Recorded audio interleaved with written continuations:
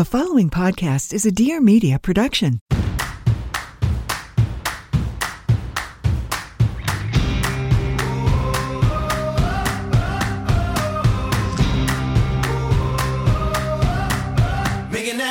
Welcome back to another episode of Trading Secrets. I've got a question for all you Bachelor fans out there. Have you ever wondered whether the first impression rose determines when contestants go home, or how and why the show's villains end up losing or gaining followers after the show? Maybe whether screen time impacts social media engagement or followers. If so, you're in the right place, because we are joined with Susanna Summers, who you might all know by IG handle Bachelor Data. And if you don't, go check it out. Susanna originally started Bachelor Data as a way to teach herself the art of Excel and to do it while having fun. What's really cool about this project is that she was a Bachelor fan before she even started it, and it was her love for the show that launched this successful business. She tracks everything from followers to screen time, villains, breakups, fireworks, first impression roses. I've seen her track literally the words that are said per episode. It's colors of dresses. I've seen it all. It's unbelievable. We're lucky to have Susanna here today to spill all the tea about the work she does and tell us about the interesting insights she has found from all Bachelor, Bachelorette, Bachelor in Paradise analysis. Susanna, thank you so much for coming on the show today. We appreciate it. Thanks for having me. I'm excited to talk all things data. All things data and analytics. That is music to my ears. And trust me, guys, we are going to get into some of the dirt of the findings here, right? We're going to talk about Michelle's season and Katie's season and Bachelor in Paradise, Matt's, Tayshia's, Colton, Hannah, Claire, all of those analytics. But before we do that, I know a lot of people have even sent these questions in, like, how does a fan create such momentum in this space, so much momentum that you're actually able to leave your job? So it's my understanding it was about a year and a half ago during COVID is when you really started to get involved with this. So my question to you, is it true that this was just done as like a passion project? Yeah, 1,000%. So this project actually predates my Instagram account. I started this in December of 2018 when I was first promoted to a technology director position. And I put on my resume that I was proficient with Excel when I wasn't. And I love that. Found out I actually needed to know how to use it for my job. And I was finding YouTube was just so boring as a way to learn how to use Excel. So I started tracking Colton's season as a way to start tinkering with Excel in a more fun way. That is such a great, I mean, there's lessons from that though, for like any type of industry you're in, is if you could take something that is boring, like Excel, and then you can find some sort of passion behind it, you might be able to get the wheel spinning. And that actually goes the same for like people are like talking about, how do I start trading stocks? Some of the biggest advice we'll say is like, why don't you just look into a company that like you wear every day or that you enjoy looking at? But for you, Susanna, this was a means of learning Excel, but then all of a sudden, your account blows up. So at what point was it that your account really started to grow significantly, especially for people that are listening that might have a small business account or a small account and want to grow their Instagram? What was it for you that really moved your account in the right direction? I think honestly, the biggest thing was the content that I was creating was content that the niche that I was establishing myself in was interested in. And what really helped my account grow early on was spending time interacting with accounts that would benefit from sharing my work. So I started interacting with meme accounts, with Bachelor news accounts, and they saw value in my content and shared it on their feed. And that's how people started to find it. And then after that, then podcasts started to find me. And when I went on a podcast, that would skyrocket my growth, 1,000 followers in a day. And then fast forward to now, it's now that I've established my brand and my data in the Bachelor world, people are now citing me when Brendan and Piper are talking about data on Bachelor in Paradise, or if race comes up in the news, people are citing my data. I love that. And the thing, again, I want to draw some parallels here because there are a lot of people that I'll go on to their podcast, right? And they will send me clips to post. And unlike probably most of their guests, I'm like, wait, you just sent me a clip that literally, I'm not even talking in it. It brings no value to if I want to post it.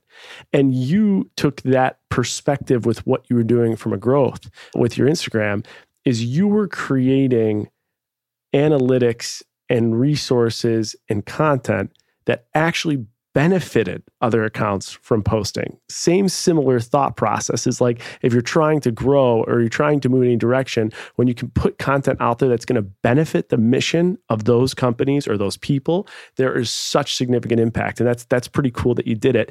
And you did it at such a speed that is my understanding from our last conversation and from what I've read, you were a technology director for the public school system, and you no longer now work in that position. Is that correct? I have a few more days left in the job, but yes, I'll be leaving my job. That's huge. Congrats. Yeah, the content creator industry, it's really one that I think a lot of people dismiss, right? They see these people as influencers. They just talk about the clothing that they wear or they share videos of their family. But when you can create something of value and establish yourself as an expert in a brand, it's amazing how fast your account can grow. I started my Instagram account a few weeks before the pandemic. I got, I think, 9 or 16 posts into Peter's season. And obviously, as technology director and just education in general, I lost my life for like a solid 9 months. But when Claire's season started, I started to use my account again. I think I was at like 400 followers. And I'm now a year later at over 100,000 followers. Wow. Have you done any of the analysis to think through how long it might take? Or are you already there where you'll be able to supplement the income made as a technology director in the public school system from your Bachelor Data account? Yeah, I've definitely surpassed it, but I think there's a lot that goes into that type of calculation because when you leave a 9-to-5 job where you have a steady income, you have a pension, especially in Massachusetts within education, you get that awesome idea of a pension if you stick around for 50 something years. There's a lot of forecasting that also goes into taxes and the people that you need to hire and how that all works, that there's a lot of forecasting that needs to be done. But I think what it really came down to was when I looked at the income I was making from my course, the time that I spent creating for Bachelor Data and then creating for my course was maybe 10% of the hours that I was spending every week working.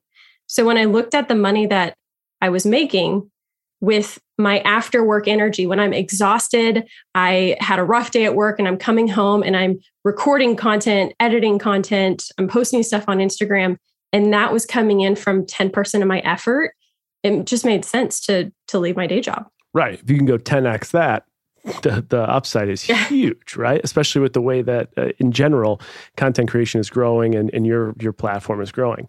It's fascinating to hear a story like that. I love to hear a story like that. We're going to get into some of the details of the analysis that you've done on season to season and if there's any theses that we can drive from the information you've done of villains and couples and breakups and how that analysis actually impacts the business of The Bachelor. But before we do that, I do want to touch on something that you just hit on. You have an Excel course. Is that your main way of monetizing at this point? And can you also tell everyone that's listening that might be intrigued, like, oh, this is pretty cool. Tell them about the course that you did create. Yeah, it's the sole way that we are moving for generating revenue for this platform. And I say we because I am not a team of one anymore. I have somebody who helps me. But I essentially took my own experience of learning how to use Excel and created an entire course that takes you from here's what Excel is and just how it works, all the way up to advanced skills like pivot tables, VLOOKUP, XLOOKUP. And it's a course that teaches you all of those essential skills, but the data that you use is The Bachelor. So it's all the Instagram follower growth on the contestants, screen time. And then throughout the course, I relate that to how you can use it in your day job if you're a teacher or if you work with selling things online or even if you work a 9-to-5 job. So I feel like probably naturally those that are following obviously have interest in it. It's cool that you're doing it. Have you taken any revenue or are you open to taking revenue from ad deals at this point? I've been really picky with the ones that I've been doing. So I've done mainly partnerships with media companies where I will, for the premiere, I'll sell doing these posts just on their Instagram page. But what I found and what a lot of people don't realize that whenever you do these types of ad partners or partnerships, there's a lot of contractual negotiation that has to happen. And then especially in my world, I need to be very careful with signing contracts to make sure I'm not signing away the rights to my original data. So it is really complicated, but I am in conversations with some bigger brands that make sense for my brand. Amazing. Yes. Another good takeaway there. Read every damn letter in every single contract you sign, people. That is huge.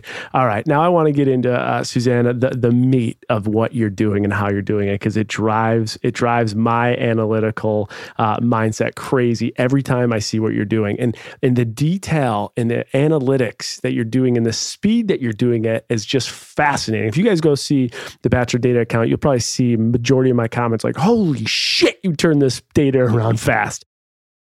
But let's get into it a little bit. So every Monday or Tuesday at this point, we know that there's been drama-filled seasons, right? We just finished Michelle's season. We had Katie's season. We had Tayshia's season, Claire's season. It's that split season. We had Matt. We had Bachelor in Paradise. We've had new hosts come along. We now have Clayton coming up. So I want to draw some conclusions from some of the analysis you've done. And I first want to start with drama.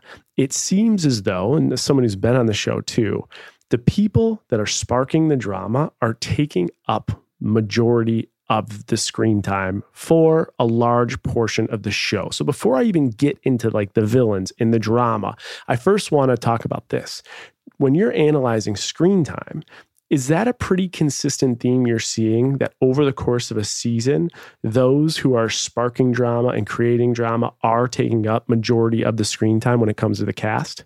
1,000%. And we'll like shake our heads and suddenly we're at the finale and we're like, wait, we hardly saw some of these people in the final four until now we're at the end. And you look at the overall screen time for the season and you see people like Jamie or even Ryan, who went home episode 1, the guy who wrote the playbook on how to go on the show.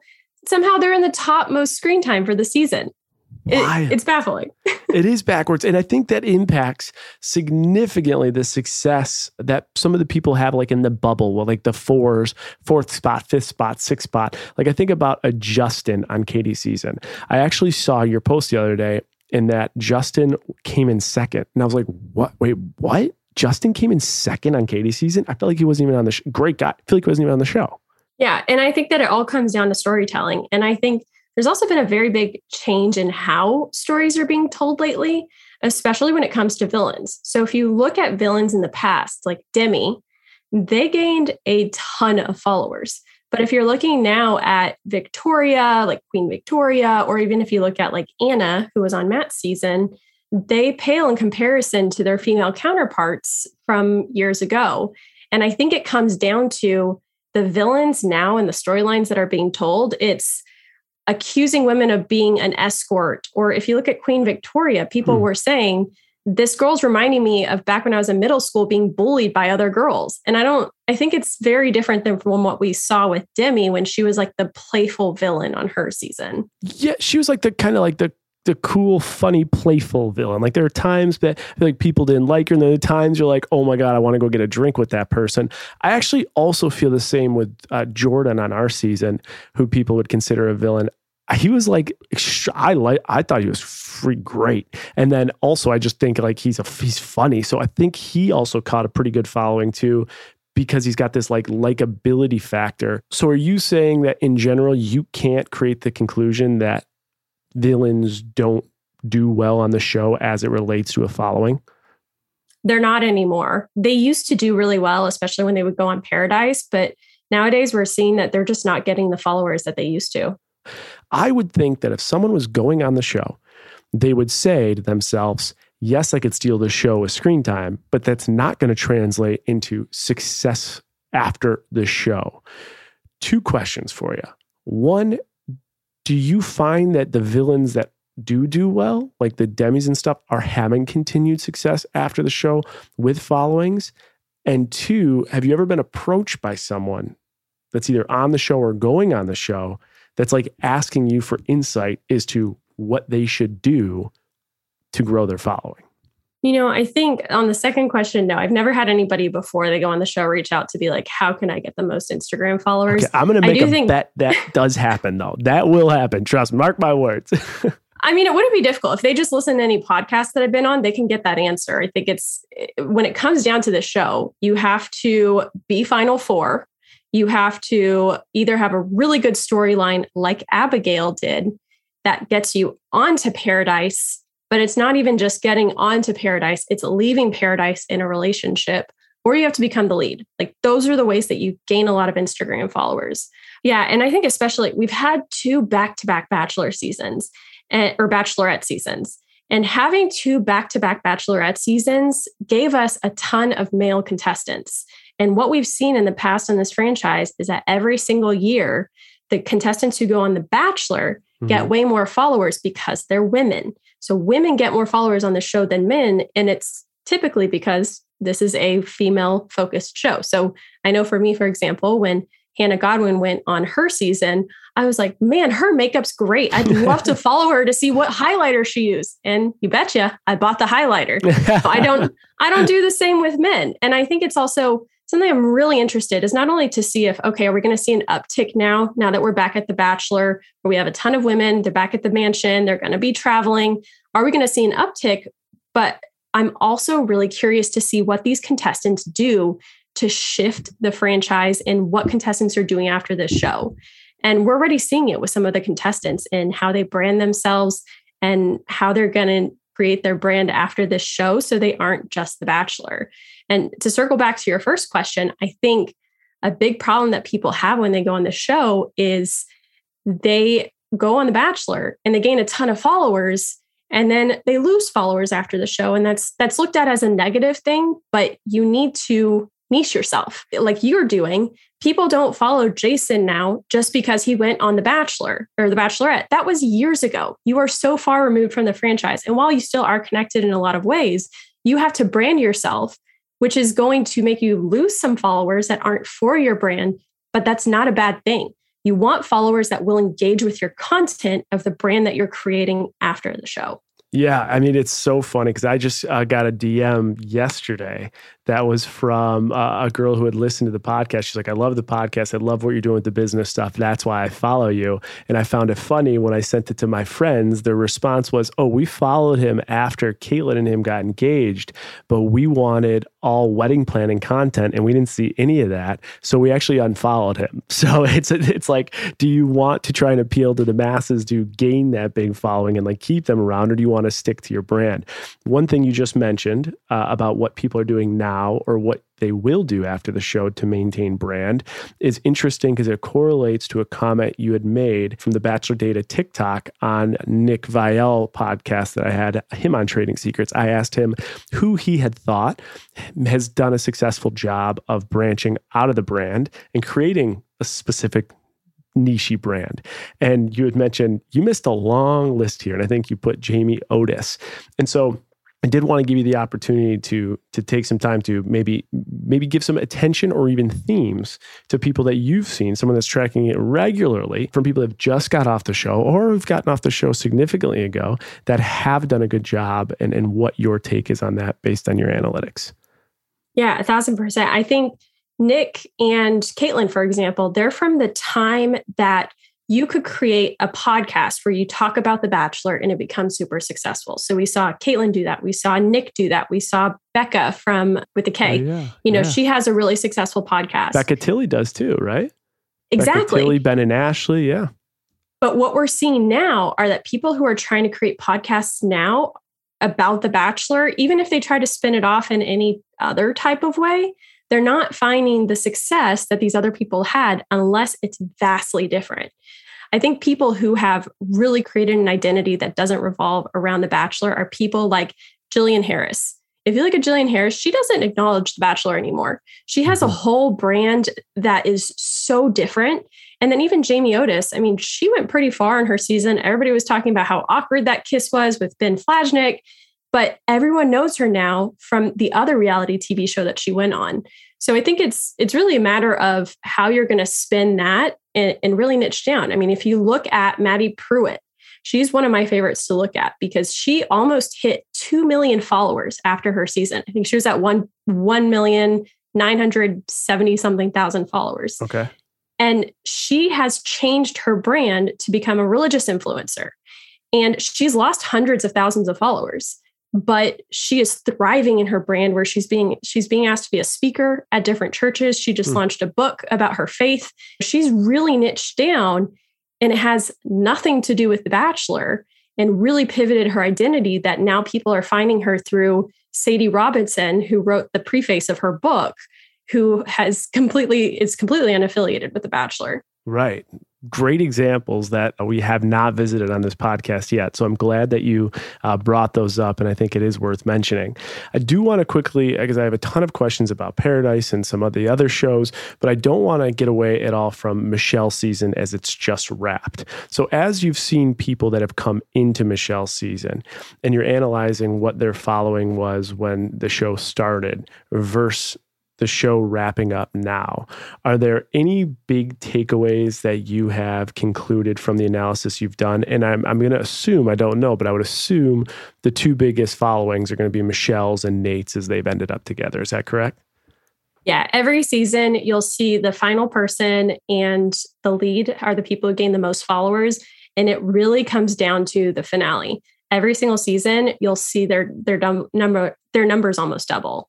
So it really comes down to Nate, Michelle, and then we also saw Brandon and Clayton grow a lot. Clayton, when he was first announced as going on to the show before they even started filming, I think he had like 1,000 followers. But the spoilers around him being chosen as the Bachelor made him all season stand out with his follower growth.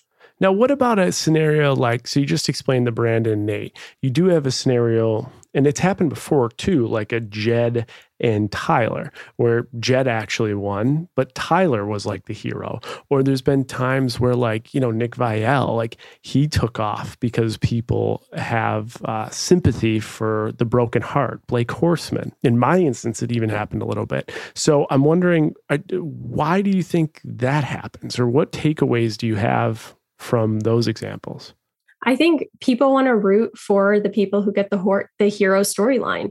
I think it's a no-brainer. Whenever people go on the show, they want to see these people succeed afterwards if they like them and if the edit made you like them. So when Brandon comes off the show, he has 175,000 followers now.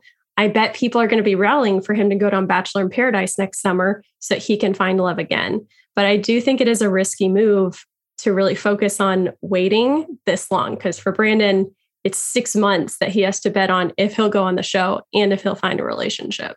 But I think it's really just that hero storyline that people want to see of rooting for somebody.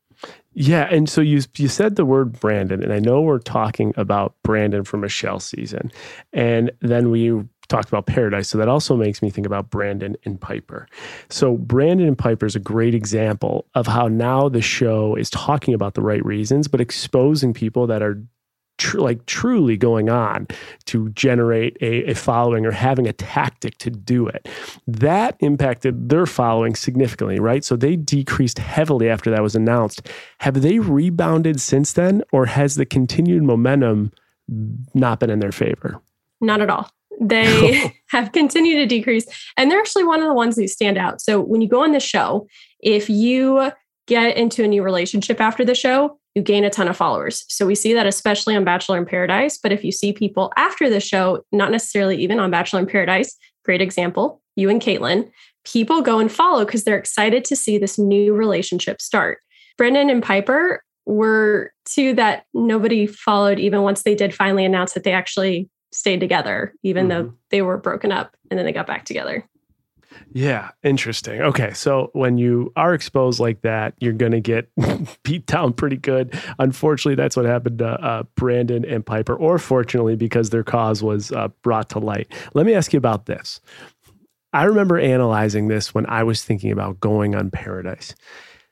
It seemed as though most people that had a good run on the show, The Bachelor, The Bachelorette, would go on Paradise and their edit completely flipped. I could think of people like Luke Pell, right? Completely flipped. Blake Horseman. You could think about maybe even Ivan to a certain degree. Like, I think there are people that finish well on the show and go on Paradise and completely bomb. Is there any type of correlation you've seen from people that finish, like in, let's say, the top 4 or their fan favorites, and go on Paradise in their success track? We haven't really analyzed in that depth, but I do think that there are other storylines. You have Michelle. She was from Brad 2.0, who had a horrible edit. And then when she went on Bachelor in Paradise, she now got a great edit, left in a relationship. They ended up breaking up, but actually changed her edit for the positive. So I think it's a matter of honestly knowing what you're doing before you go on the show and not getting yourself involved in the drama too much and just being aware of your surroundings. I think Blake didn't know what he was going into, Blake Horseman. I do think maybe knowing who possibly could have been there and what storylines could have been drawn, I think might have been important. But I think somebody like Abigail, it was great for her because she got a good edit on her show that she could go on and have a good edit again, that there was really no baggage there. But I do think it is interesting to see who they choose because every season, you have some people that were fan favorites and you have some people that were eliminated night one. You're like, why are you on Paradise? We don't know who you are. Yeah, who they choose is interesting. What also is totally just a wild moving part to your analytics is the impact that things that happen off air can create with following. So when Blake went on, he was getting crushed in Paradise. Like he was losing followers by the minute, wasn't gaining anything. And then he took it upon himself, and I don't want to get in debate of right versus wrong, but he took it upon himself to release text messages from Kaylin that was opposing precisely what she was saying on the show and created controversy. And he talks about it. That was a 24-hour period. He gained over 100,000 followers. He had like a 25% growth from exposing those text messages. Have you seen any type of impact of outside things that are being exposed through social media, not the show, that's impacting for the good or following engagement and things like that? Yeah, 1,000%. I think controversies drive numbers very quickly. So it can be anything from like when Demi, it was a photo resurfaced of her wearing a jacket with a Confederate flag on it, all the way to something positive, like announcing that you're pregnant. Those types of events can surge you in either way. So like when somebody announced that they're pregnant, be it like Raven, they're going to start to see Instagram growth because again, it comes back to brand. People want to follow mommy influencers so that they can see her process around her pregnancy. What products did she use once she has the baby? What helps? But I think on the flip side, if you have a controversy, like even Rachel on Matt's season, you do see some positive or negatives depending on the situation of that controversy. So Rachel Kirkconnell, there was a spoiler that she had won early on. And I think that's why the news story gained so much traction is she won on the season with the first Black Bachelor. And these photos were resurfaced from her past. And people were following her because they wanted to see what she was going to say, what she was going to do. But then I think once you're off the show, like Demi, and this photo resurfaces of you wearing a Confederate flag jacket, it's going to hurt you because people don't necessarily want to follow you to see what's next. Right. Those are great examples. Another good one is just recently we saw, and I don't do analytics like you, but this is just from my brain remembering it, is we saw Michael A. was just tagged in a photo with Amanda Klutz because they're from the same area. And I'm almost 100% sure they're just friends, but people are speculating. His following has gone up 10,000 followers since that photo came out. I was like, oh my God, that's crazy. And I think that comes back to storyline. The storyline for Amanda is that her husband died during the pandemic and people have been grasping at seeing what she's going to do next. Is she going to be happy? Everybody wants her to be happy because he died from COVID. She was they had a child, but when she's spotted with somebody from The Bachelor who's attractive and they look really great in that picture together, suddenly people are going to start following them to start tracking their whereabouts to see, are they still together? Are they just hanging out? What's happening next? Wow. Imagine if she was a Bachelorette and then he was on the season. Oh my God, I'd be watching nonstop. That's unbelievable. I would too. Or vice versa. Who knows? That's not our decision, but we'll watch either way. You talked about analyzing trends and storylines. Here's one I would task you to analyze if you haven't already. I noticed a correlation. I might get yelled at for this one. I have noticed a correlation that on the Bachelor Nation podcast network, those hosts have done exceptionally well when they took a break and went on the show. So it would be interesting to see people that are tied to the show, how their success is. For example, Becca was part of their business, the Bachelor Nation, the tour and everything. Paradise worked out great for her. Following worked out great. Natasha's another example. Joe is another example. That would be a fascinating project for you if you haven't done it already. Yeah, I do find that interesting. I also find it interesting the different edits that they got on Paradise also, especially because they were criticizing people who went on the show for followers when they were also benefiting follower-wise off of the show. So I do think it's interesting. I don't necessarily think it's a bad thing that people go on the show for Instagram followers or for fame or to try to pivot their brands. I think a lot of people look badly on this career of content creator. And I've even gotten DMs where people are like, oh, but you're different. You're different because you're not showing us your family or you're not selling us clothing. It's like, well, I'm creating content and you're following me because you like my content. Just because they're a mommy influencer or if they are an influencer that shows their lifestyle, it doesn't make them bad people. It's just people wanting a different industry and hoping that along the way they might find love. And if you look at Becca Kufrin, she went on Bachelor in Paradise for another shot at love. She had a ton of followers. She was making money already from the Bachelor podcast and she found love. She's with Thomas. They're still together. They're doing great. I don't think it makes them bad people, but I do find it really interesting, the storylines and how they get edited. Fascinating. It's a project I want to see your workings on it. And it comes back to storyline. And I agree with you. There's not one person that's going on this show, not one, that isn't in their head in some capacity thinking about what their following will be and what the impact of that will have on their careers, their lives, and their financial status at this point. Not one. Now, I do think people have different magnitudes and people have different levels. I really didn't, for me, I was like, I'm miserable in my life right now.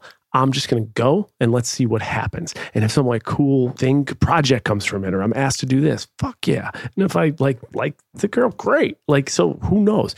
But I remember there was a guy in our season who was telling me, this was 2018, all about Instagram and how the colors you wear could impact your engagement and the times you post and all this stuff. I'm like, dude, what are you talking about? I'm almost convinced they probably heard his audio and were like, we got to get this guy out of here. But I do think in every capacity, people are thinking about that. Now, I want to ask you a question, though. I want to transition to Men Tell All because I noticed this season, Michelle's season of Men Tell All, there were some guys speaking literally the entire time. I had to ask myself 5 times, who is this dude? Like, I kind of like what he's saying. Who is this guy? And it seems like every single Men Tell All or Women Tell All, there's someone who steps up for screen time and they're talking and they're chirping and they're bringing it on.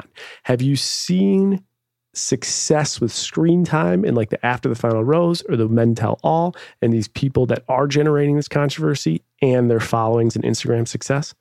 There's definitely a correlation to increased screen time. They're the ones who come on and they just stir the pot the whole episode and they say the questions that people are having or they call them out, but they don't necessarily correlate to followers. I mean, just this season, the whole Men Tell All episode, I was like, who's Casey? And I'm the person who analyzes the show. I watch this every week down to the second, analyzing who's featured on the screen. So I should know everybody. And I literally had to look back to be like, who was this guy? And he's the one who's calling everybody out and stirring the pot. But I do think it's a good way to get yourself on Paradise that will hopefully propel you later on. But I mean, Casey, this season, he went on Men Tell All and got 1,000 followers out of it, which is nothing. Yeah. And that is one thing that is just so critical, I think, is that the people try to get on Paradise. I remember when our show was wrapping, in our little group chat of everyone was like, yo, did you get asked? Did you get asked? Like, that is a thing that people are trying to do, try out for Paradise to get picked. So that is a real thing that happens, where the opposite was in my scenario. I'm like, I don't know if I'm going to go. And so you get some of these people who are like, I need to be on Paradise. And some people are like, I don't think I should. So that's, and there's that one dude, what's his name again? Caitlin and Tasha were wrecking him. He was a biotech CEO talking in circles and not answering anything. They put him on the hot seat and all the guys are like, dude, just admit you're wrong. And all I'm thinking is like, bro, why are you doing this? Like, you're spinning circles. You got everyone trashing you for being manipulative and you're not answering or taking accountability. And you're a CEO of a biotech company. Like, why are you in this seat? What are you doing? Yeah, I always find it so fascinating, the decisions that people make going on the show. But I also wonder how long the actual Men Tell All was, like how much is edited out, especially once you get to the point where you're analyzing screen time and first off, you have headphones on, which makes it a little bit more obvious, but hearing the differences in the audio and how a sentence can be cut from 3 different conversations, I wonder how much it's editing and how much was actually answered in person that could have possibly answered the questions that we weren't seeing. Yeah, just wild. All right. Now, what about overall? Has there been like one contestant in your mind, or are there any takeaways from contestants in your mind that have like had the greatest growth or the greatest success from the show that you can think of? Tyler Cameron, hands down. There's nobody like Tyler Cameron. He went on the show. I think he had like 5,000 followers before his season started. And by the end of his season, he had over 2 million followers. And there's I can count on one hand the number of people who have hit the 2 million club. And we've never seen somebody do it as quickly as Tyler Cameron did. And what do you think? Why has Tyler Cameron differentiated himself as far as growth than any of the other 500 plus people that have ever been on this show? I think his season was the perfect storm. So Hannah Brown, the original spoiler was that she and Tyler were together. So people were already excited about him. And then halfway through the season, the spoiler changed that it was actually Jed. And then I think it was a week later, there was a podcast that had Jed's ex-girlfriend come on and said, we were actually together when we left. This was the plan all along. And then Hannah and Jed broke up. We saw it at the finale. And the finale was edited like chef's kiss. It was this storyline building up Jed as this villain. Like they really used Jed as this scapegoat and built up this Hannah storyline because they really wanted her to find love. And then when it ended, that she asked Tyler out at the end of the episode to go out for drinks. Then, finales, we already see people gain hundreds of thousands of followers, but they skyrocketed because everybody wanted to follow them. And then they were seen leaving their apartment together first thing in the morning. And then 2 days later, he's spotted with Gigi Hadid, one of the most famous supermodels in the world. It was the season that didn't stop giving in terms of any type of news story. And everybody wanted to follow along. It was just fascinating. Then the quarantine crew happened. People were wondering if they were back together.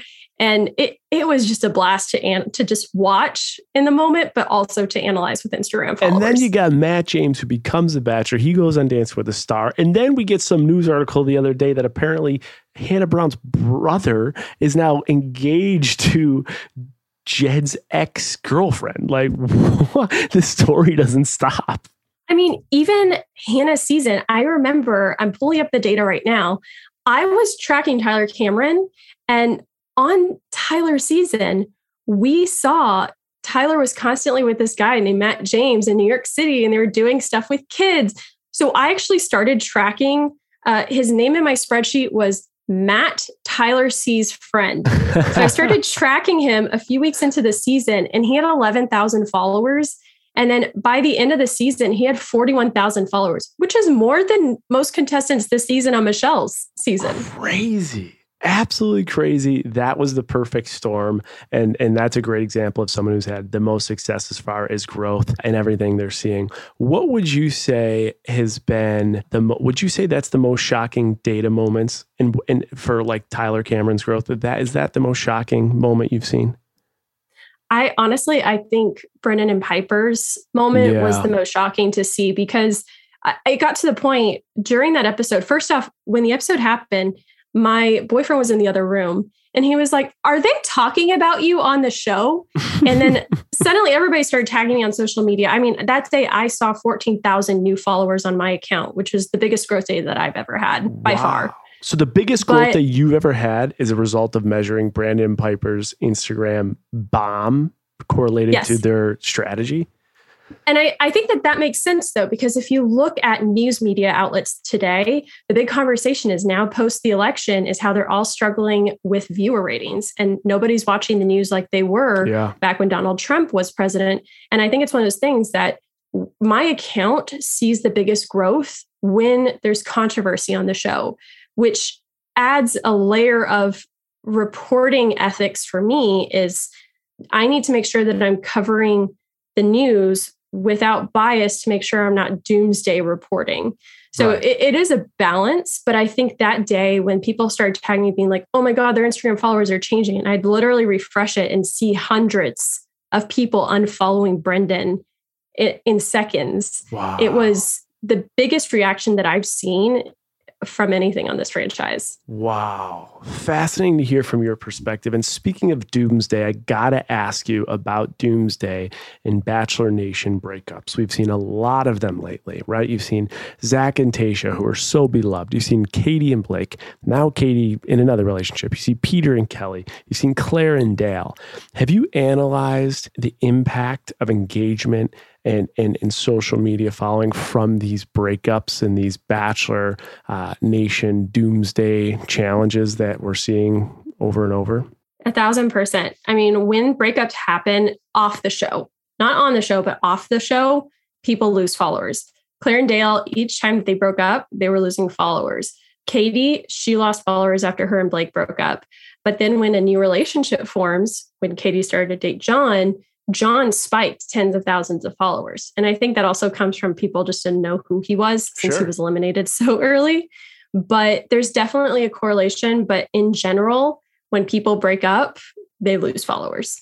Fascinating conclusion from the Bachelor Nation couples. All right, what about TikTok? We're talking a lot about Instagram today, but what type of growth have we seen from TikTok? And is the way that TikTok is growing as a forum growing in the same way for contestants that get off the show? So I think when it comes to TikTok for contestants on the show, if they had a big following, they also have a big following on TikTok. So if you look at Hannah Brown, Maddie, they're great examples that they have millions of followers over there as well. I do see that there's a struggle right now for contestants to really make it on TikTok. But if you think about it, TikTok blew up during the pandemic. And since the pandemic started, we had Bachelorette, Bachelor, and then we had 2 Bachelorette seasons. So since the pandemic started and TikTok blew up, we've had 3 seasons of male contestants come through and only 1 season of female contestants come through. So what I'm really interested in is looking at Clayton's women, which we are already seeing. They're sharing their TikToks on their stories. I'm really interested to see how this cast is really going to utilize TikTok and how they're going to start building brands and changing how people monetize from the show. Interesting. And so you're starting to see a difference in the platforms, especially with Clayton season. Something I've also noticed, and probably from your account, is it looks as though they did pick a lot of people with big followings for Clayton season. Do you have any information on that? Yeah. So we have on his season, I actually pulled their numbers here for us to take a look at. 4 people with over 10,000 followers on Instagram.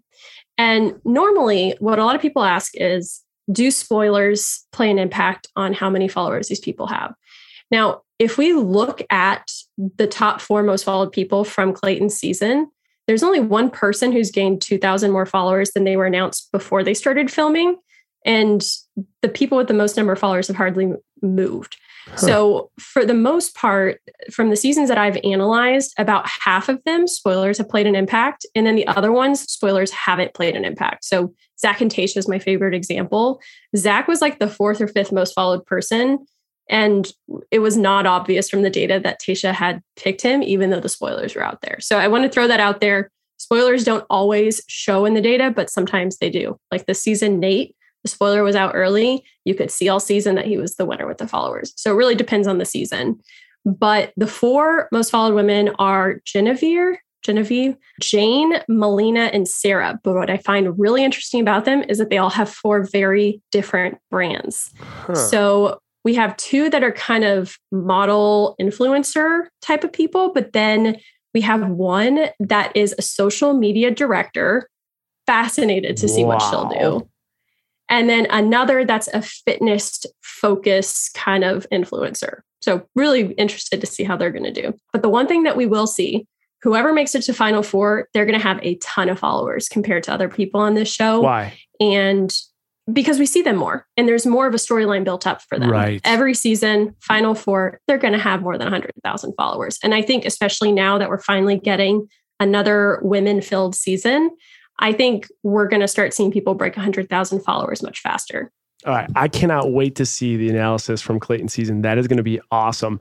The last question I have is we see a lot of people do big things after they're on the show. They become hosts. We just saw Colton have a Netflix series called Coming Out Colton. Saw Hannah just had a New York Times bestseller.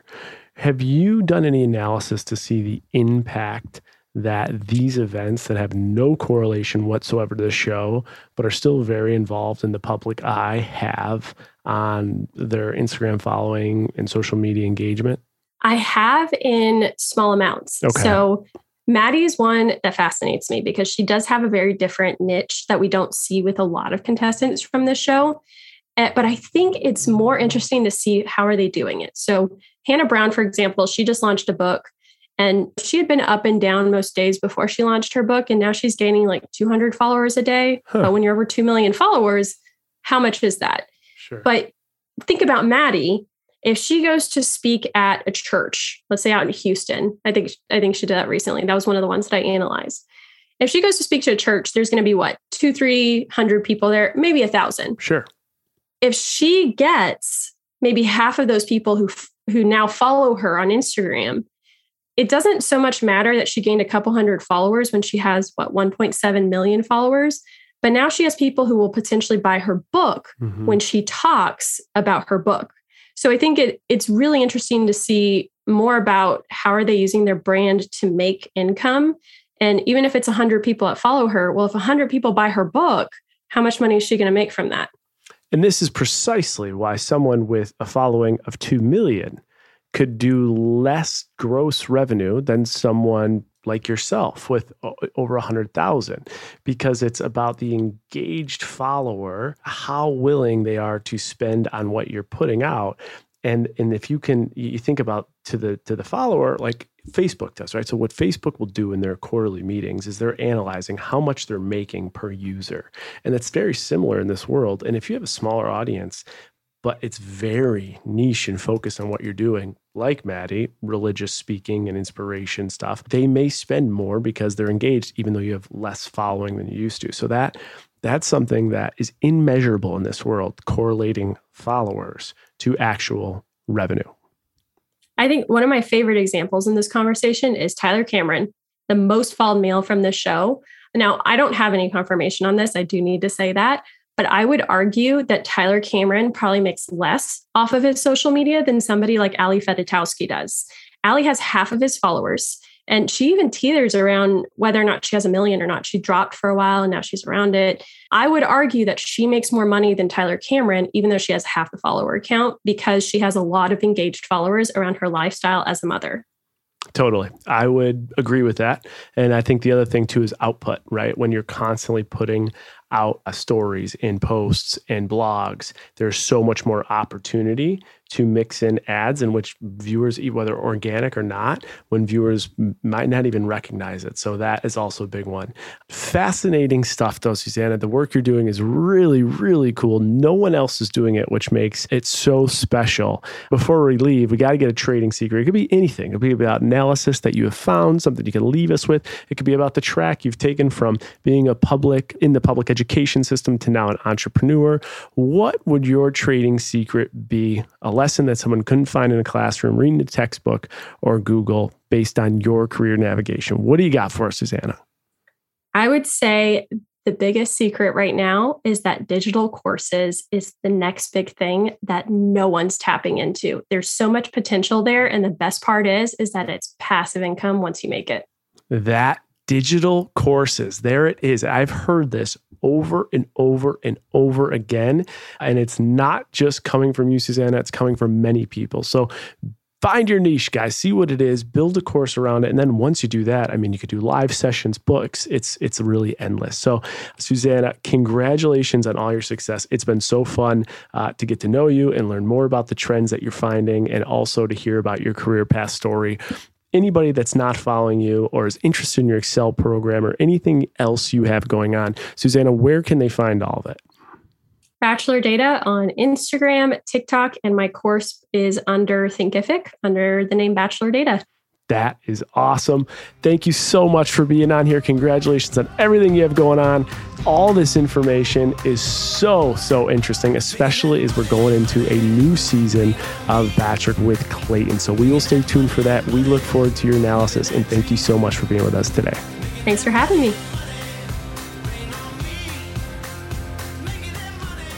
Ding, ding, ding. We are ringing in the bell with the one and only, the voice of the viewer, the curious Canadian himself, David Ardoin. Man, we have a lot to cover. We talked about screen time, the impact of screen time, top 10 websites, villains. Talked about Tyler Cameron and Ali Fedotowsky, who makes more money, Maddie Pruitt strategy, the Bachelor Nation podcast, niching down. I mean, we literally covered a ton.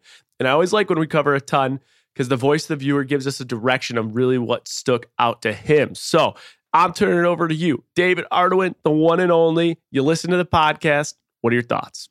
Well, I always love having guests on that are relatable, and she was really relatable for two reasons. One, she has lied about being proficient in Excel, and I just feel like that's a very human being, early 20s, mid 20s, early 30s trait. We've all done it. You've done it. I've done it. 100%. Right? 100%.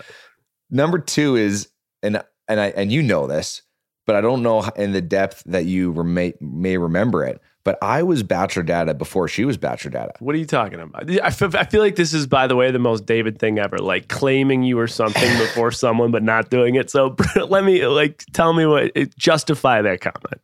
I was excited for her to come on the pod because I have something, as you know, I should be an Excel guy, but I'm a notes guy. You're not an Excel guy. I have a category in my notes called Bachelor Instagrams. Okay. From November of 2018 that I tracked during your season on the show. And I have some names on here tracking their Instagram growth that you probably wouldn't even remember were on your season. All right, just for evidence. I know people listening can't see this evidence. I need evidence. Put it up to the screen. Let me see what you're even talking about. So this is the notes section. Give me the date. Oh, wow. Oh, my God. Okay, guys, what I'm looking at is it's a notepad, and it has all the names of people from the season I was on with Becca in season 17, and it has following with a slash, then it has another following with kickoff, and then it has slash, another following with finale. Wow, you were Bachelor Data, except you didn't know how to use Excel either. No, so I had them all before they went on the show. Wait, am I on that list? You are not, because I just know yours just ingrained in my brain. So what was my, wait, I don't know mine. What was my following before the show, during, and then finale? Your following before the show was 700. Okay. Oh my God, really? That's wild. When you got kicked off the show, it was roughly around the 300 mark. Yeah. 250 to 300 mark. That's what I remember. And you went on this meteoric, as she talked about, this meteoric top 4 after the final rose. You weren't at the Men Tell All, were you? I was at Men Tell All, not after final rose. Okay. You went on all these shows and had a really great showing, and you went up 100. You went up 100,000 in one day. I remember in 24 hours. I see. I remember that it was the 3. I remember being kicked off at the 3 range and ending around the 4 something range. Yeah, and then I think you were right around the mid 5s, and then obviously when you started dating KB, like she talked about, that just rallied Bachelor Nation, and that kind of got you over the 7, and then you've just been plugging away. Wild. All right, well, those are my numbers. What about so people from my season, I think are still really in the game. You got Colton, you got Blake Horseman, you got Grocery Store Joe. Do you have any of their numbers? Yeah, Joe started low. He was in the 1,000 range as well. Okay. He ended after one night being on the show at the end of the season, he ended with 152,000 followers. Okay. He then was at 500 or 495, his first go around of Paradise. And then he now has 1.1 million. Yeah, that's crazy. Because Joe if you think about Joe's run, he was kicked off night 1. She should do a whole investigation on Grocery Store Joe. Kicked off night 1. Yes. Then goes on Paradise. Ends up in a bachelor relationship with 2 very beloved people, Kendall. Then ends up on Dancing with the Stars. Then ends up back on Paradise and he's the king of Paradise and has another huge, amazing edit. He's having these huge edits, by the way, because he's a great guy. And now he's with Serena. So he has had a crazy run, 1.1 million. How about Colton? What was he at before the show? I actually don't have his before the show here, but I remember him being around I think he was 5 figures, 10K, because he was dating the old relationship with Ali Raisman. Yeah, and where is he now? Or where was he then? He was 680,000 after he got kicked off the show. He was 823,000 after the finale, and now he's at 2 million. Wild. All right, you were Bachelor Data before she was. Those are interesting facts. Now give me some of your top takeaways from the episode. Yeah, I think my top takeaways, I'm going to start with just like overall, we're talking Instagram, we're talking growth. Like you've talked so many times about how everyone who goes on the show, it's part of the reason they go on is for just growth. So I want to get your opinion on like maybe your specific or your opinion on strategy, whether it's a villain strategy to go on the show, strategy to gain followers, what your personal strategy is now like. And then I got an opinion on this too. If someone told me I'm going on the show and I want to gain followers, I would say the worst thing you could humanly do, the worst thing you could do is try and be the loudmouth or the villain. Do not be the loudmouth. Do not be the villain, because it's the people that are successful on this show. Is exactly what she said.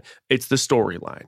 What is your storyline? Are you likable? Is your story endearing? Do you have more to provide than just starting and drawing up drama of bullshit?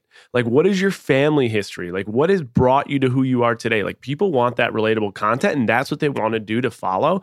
And it does seem like the underdog story is always more advantageous for following. So don't be a villain. Be yourself. Don't be an asshole.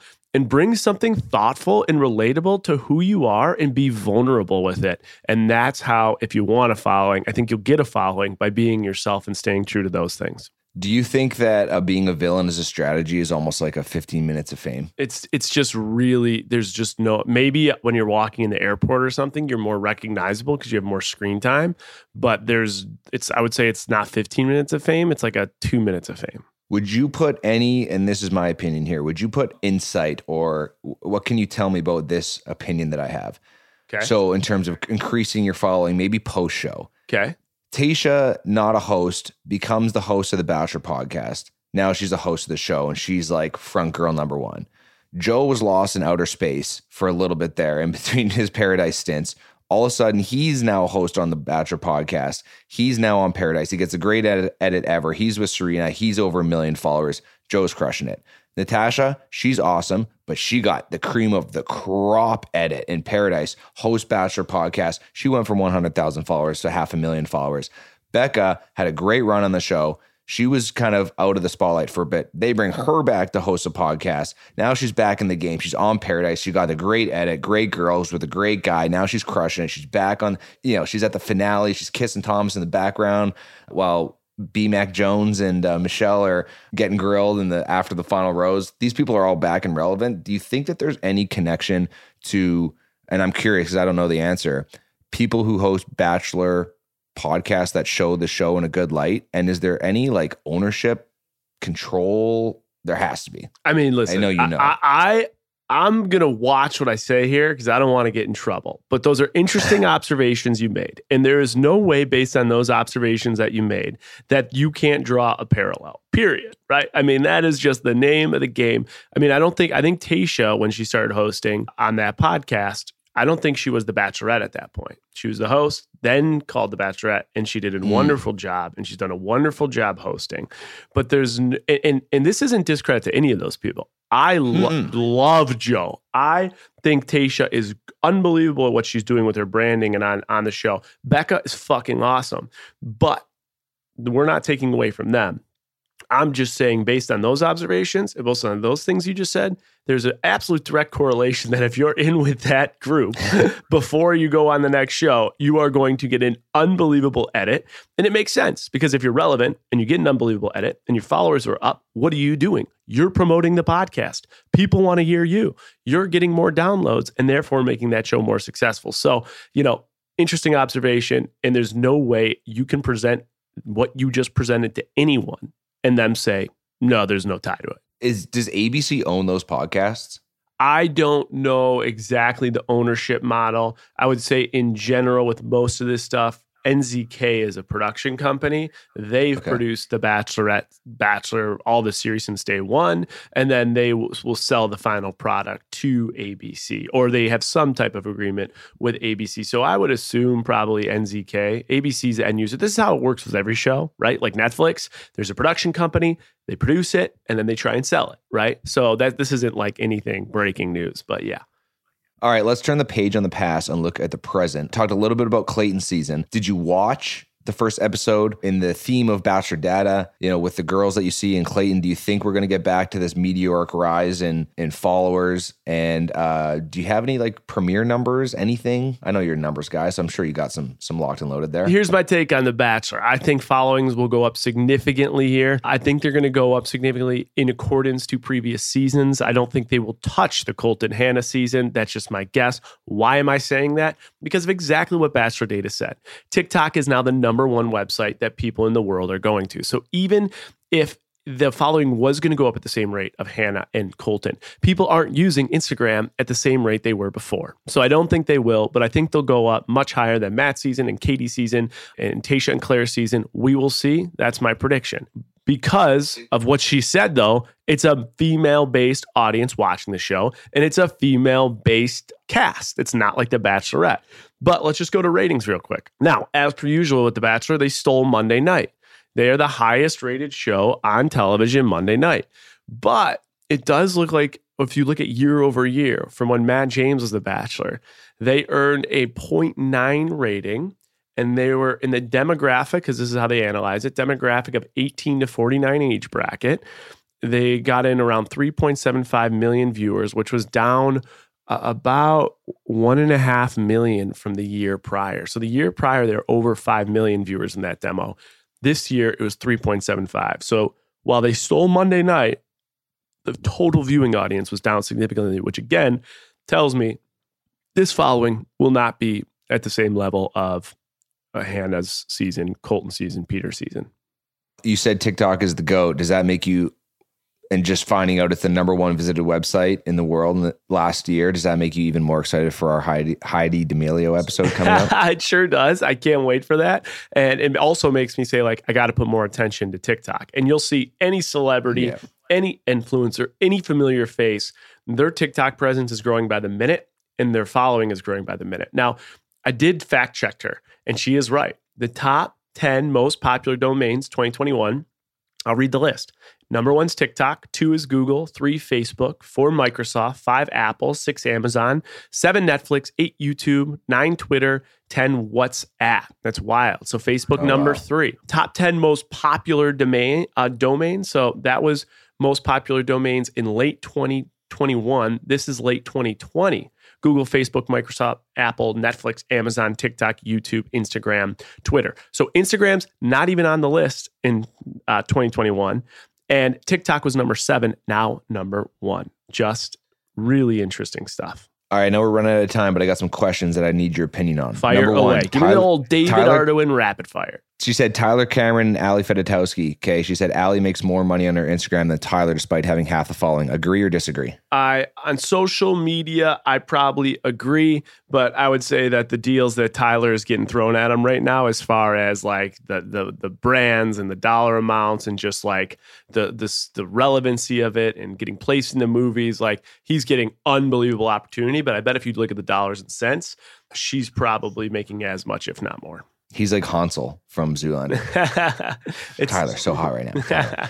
She talked a lot about niching yourself. We've talked a lot about people who have branded Jillian Harris, KB, yourself, people in the, Nick Viall who have niched themselves in a good way. Do you have any examples of people who have niched themselves in a bad way, who go on the show and try and niche themselves, or off the show try and niche themselves in a bad way and it hurts their following and kind of diminishes what they can do as an influencer? Yeah, I mean, that's a good question, David. I think the big thing there is the two things I personally would, and she proved me wrong here, Bachelor Data, I would stay away from politics and religion unless you are an expert in the field, right? If you studied political science and you've been in politics and you know the game and you know how it works and you know the history, go for it. But unless you're an expert in the field, I'd stay away from it. The other one with religion is you better know religion like the back of your hand, and you better not be a hypocritical asshole.